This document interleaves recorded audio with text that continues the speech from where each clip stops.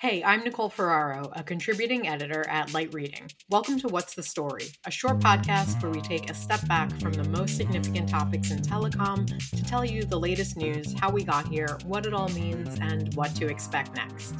For our last episode of the year, I'm delighted to welcome back Light Reading's editor-in-chief, Phil Harvey, to discuss Huawei. Light Reading has written a lot about the US and UK bans affecting Huawei this year. Phil is here today to talk about what the latest developments are and how he expects to see this all play out in 2021.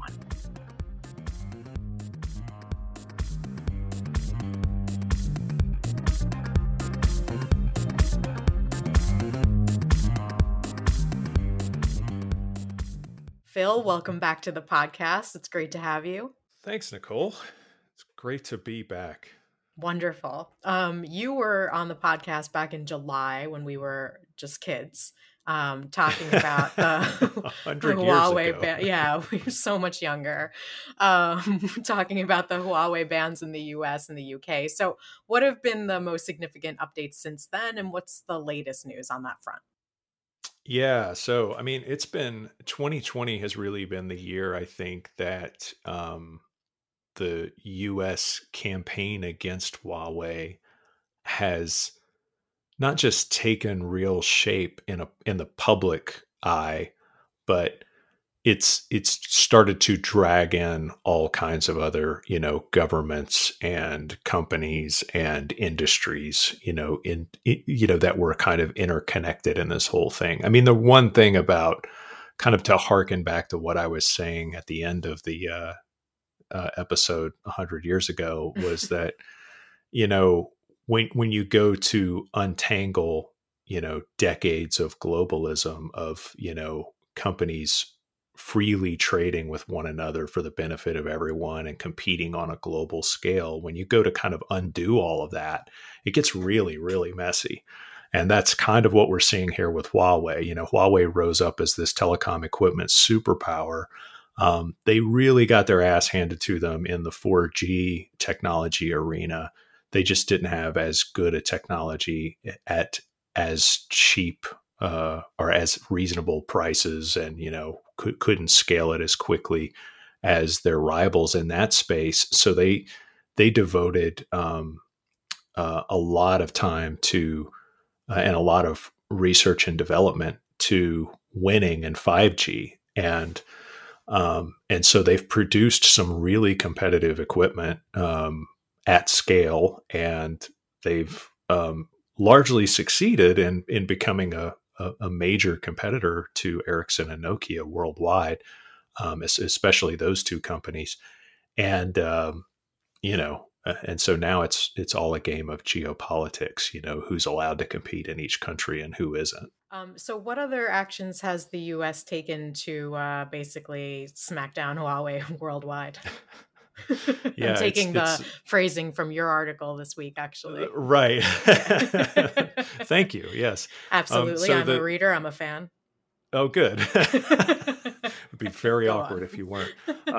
Yeah. So the one other, besides talking to foreign governments and allies and kind of, doing a kind of worldwide lobbying campaign not to use Huawei equipment, the U.S. is also using its powers as a as an economic world power to kind of keep Huawei from acquiring and using technology that it needs to produce its stuff. So earlier this year, the Taiwanese semiconductor manufacturing company known as TSMC,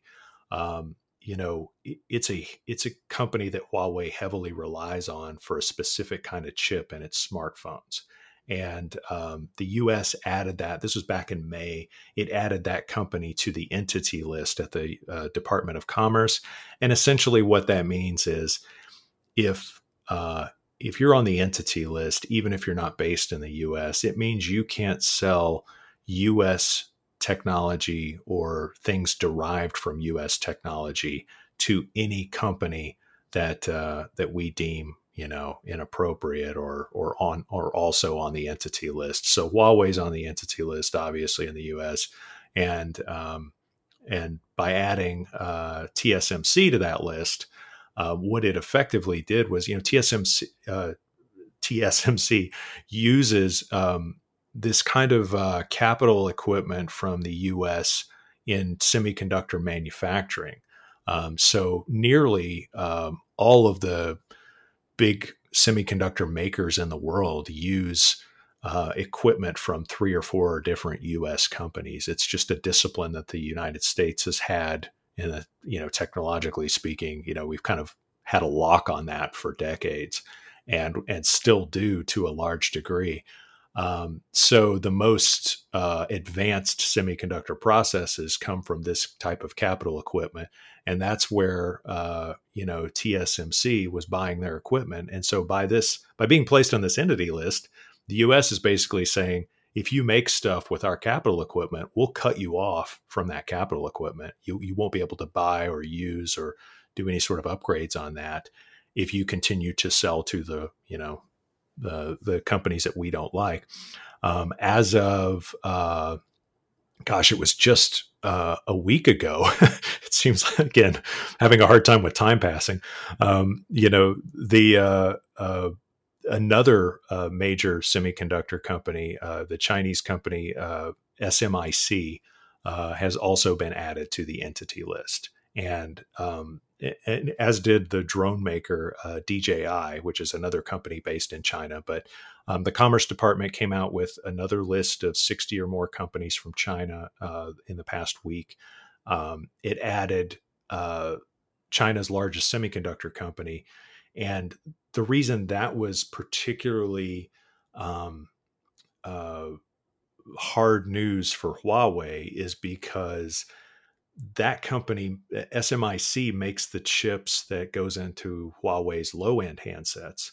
And they also were on the path to developing the technology that Huawei was buying from TSMC. So between the two companies, as I noted in my article, in 2019, Huawei accounted for 19% of sales at SMIC and 14% of sales at TSMC. So these two semiconductor companies, Huawei buys a lot of chips from them, and it was heavily reliant on both of those companies.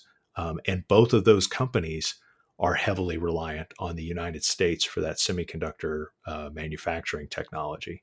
So this is going to force Huawei and the Chinese government to source capital equipment from other places. And it can do that, but it's this is a major potential disruption in their supply chain. It hasn't really shown up in, and it probably won't for a little while in terms of revenue and sales, but it's definitely an operational hit that Huawei is going to have to withstand and work around over the next several months to a year. And depending on which analyst you talk to, they have varying degrees of gloom and doom as to what this means for Huawei in the long run.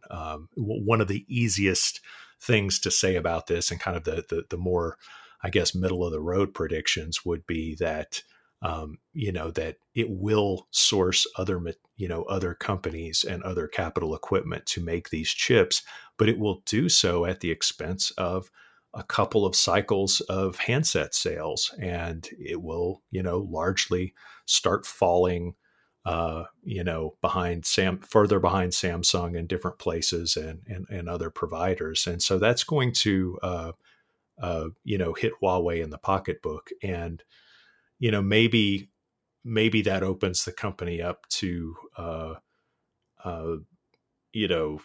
some kind of negotiation with the new Biden administration or something like that. But I don't know. I kind of doubt it. I feel like the horse is out of the barn here, and this is just going to be a long kind of tech inspired Cold War. Okay, so with all of that said, and with all of this going on, how are the bans actually impacting Huawei's business and going forward? And what companies stand to gain from this? From these bans? That's a great question. So right off the top, the last part of the question. So obviously it's Ericsson, it's Nokia, it's the companies that were able to provide kind of an end-to-end mobile telecom infrastructure kit for 5G. There are plenty of other companies in that space that benefit in bits and pieces, but largely it's those providers. Obviously, companies that make 5G radios like Samsung are also beneficiaries, and companies that do a lot of the kind of pure networking equipment side, because those knock-on sales would kind of happen as you can't really upgrade the 5G network without kind of upgrading all the other pieces along the way. And so there's Cisco and other hardware and software companies along the way indirectly benefit from Huawei being out of the picture in certain countries. I guess one of the I guess the two primary beneficiaries would be Ericsson and Nokia, just because they have one less competitor to take on in a bunch of markets. I did want to quickly note, kind of what's happened in the bands. So as of this recording, Huawei still has 5G network business in Russia, the Middle East, Africa, and parts of Asia. So that would include like the Philippines and Thailand. Japan, Australia, Sweden, and a few other countries have banned Huawei outright. The UK did a very weird UK thing.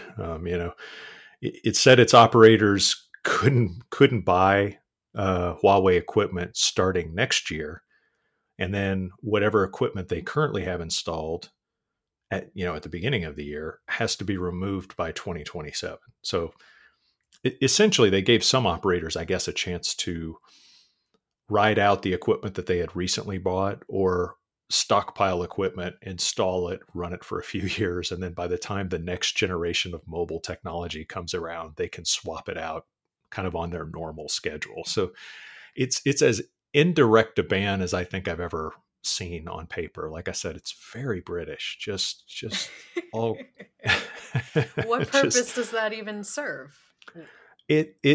Well, this is. Let me tell you what Germany did, because this is I think these are in the same boat. So Germany didn't ban Huawei either. It didn't ban ZTE, but what it did do was it heightened its security criteria so much so that it would be really much more difficult for those vendors to meet the requirements of local operators in that country in order to have the government approve, their usage. So in both of those cases, what's happened is the countries didn't want to just fold over and bow to US pressure and say, sure, you're right, we'll ban Huawei.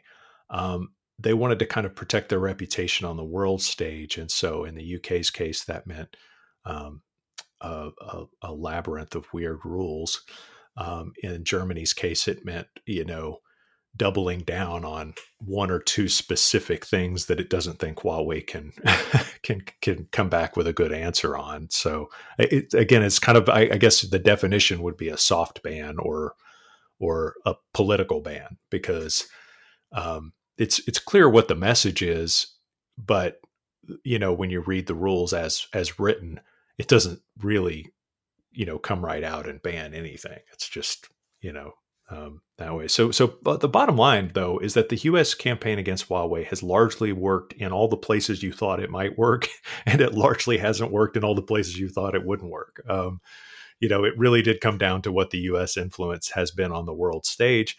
And that's, of course, been deteriorating, throughout the Trump administration, because Trump, Right. All the reasons. Yeah. Yeah. So speaking of Bat Guy, he's leaving soon. So let's talk about 2021 first. Yeah, well, we'll see. Right. Let's talk about 2021. The Congress finally approved a relief package, and it has nearly $2.2 billion to rip and replace Huawei and ZTE equipment next year. Everything that struggling families during the pandemic have been hoping for.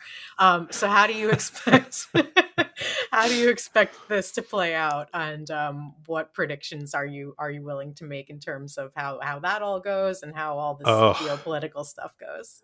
I hate to make dire predictions on the US telecom scene, but let's put it this way. So earlier this year, the rip and replace legislation had been part of another bill, and I think this one was driven by the FCC.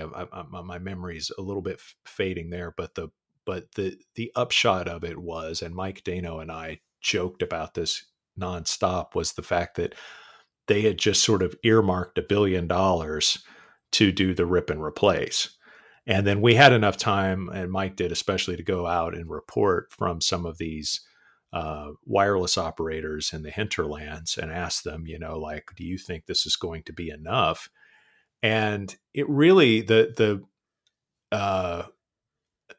comments were quite enlightening. So it was clear that the government or the FCC or anybody who's looked at this hasn't given it any thought at all, because it's not only super expensive to rip and replace, but you put these companies in an operational no man's land. They're actually running their networks on the equipment right now. So in order to rip and replace, they're going to have to rip out the core of their network while it's running. So they're going to have to deny service at some point or go offline or do something. So, in a traditional upgrade scenario, what they would be doing, when your mobile, hopefully it doesn't do this, but when your mobile provider, upgrades their equipment, if there's an outage of any kind, it's usually imperceptible. It usually degrades the service a little bit, and they hot swap something over, in the network and try to keep that traffic moving at all times. These rural carriers do not have the resources to do that, nor do they have the expertise, because one of the things that Huawei largely capitalized on in the US especially was the fact that it really is hard to get to these carriers and deliver them the expertise and the consulting and the network planning necessary to use the equipment properly and to install it. Ericsson and Nokia both had opportunities there, and so did Alcatel-Lucent and all the predecessor companies that were around in the past. And they largely ignored rural America because it was just too damned expensive to send a guy, a couple of guys in trucks, out into the middle of nowhere to work on this equipment for 2 days. So Huawei actually won hearts and minds by, foregoing a little bit of profit margin, making its equipment super affordable, and actually doing the services part. And so now these companies it's not just a replacement of equipment. It's a replacement of knowledge and of know-how and of operations expertise. And these arbitrary numbers like, well, first it was 1 billion and now it's going to be 2 billion. I mean, I'm sure it'll come, $1 billion is a lot of money. I'm sure it'll come in handy and so on and so forth. But what they haven't really done is operationalized how this is going to happen and and pinpointed, agencies and companies to look after the carriers that are obviously going to be, put through a lot of pain to upgrade those networks, all for the sake of geopolitical, toing and froing. The last point I want to make there is that these carriers have also been in the middle of a pandemic, as we all have. And so they're taking in less revenue, higher operating cost, the worst business conditions, in several decades. And you're asking them, hey, by the way, we really don't like the labels on this equipment. You should probably swap it out. So my prediction is it's not going to go as smoothly as anyone thinks, because it doesn't seem like anyone's really thought it through. Right. I mean, I might be looking at this in a narrow way, but it just seems absolutely bananas to me that these carriers have to spend this time and money on this next year when people are desperate, like, to actually get connected to the internet. Like, it just seems pointless, like a great waste of time.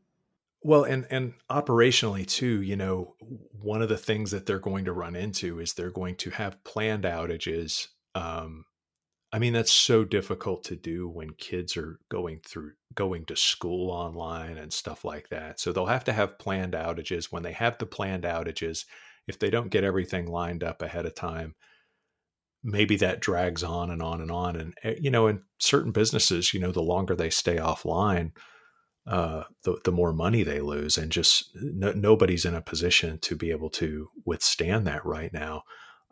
The other kind of, I guess thing about this is, our earliest reporting about Huawei was just sort of challenging this idea that Huawei was, some big security risk. And that's kind of been the thing that the government has spent, they've spent years depicting Huawei as a security risk and trying to convince everyone that if you have its equipment, you're enabling Chinese government espionage. What we've kind of determined over time is that the security risk is as great with Huawei as it is in really any other foreign made equipment, from any other company, from any other nation. But it does more or less come down to the geopolitics. Who do we want to trade with? What companies and what and from what nations are we comfortable empowering with access and a seat at the table of our economy. And I say our economy because a lot of what's going to happen on the 5G network is going to be integral to the advancement and the recovery of the U.S. economy once we lift out of the pandemic. For sure. Well, I think we'll have a lot to follow up on here next year. So thank you so much for taking the time to chat with me, Phil. I appreciate it. Yeah, thanks, Nicole.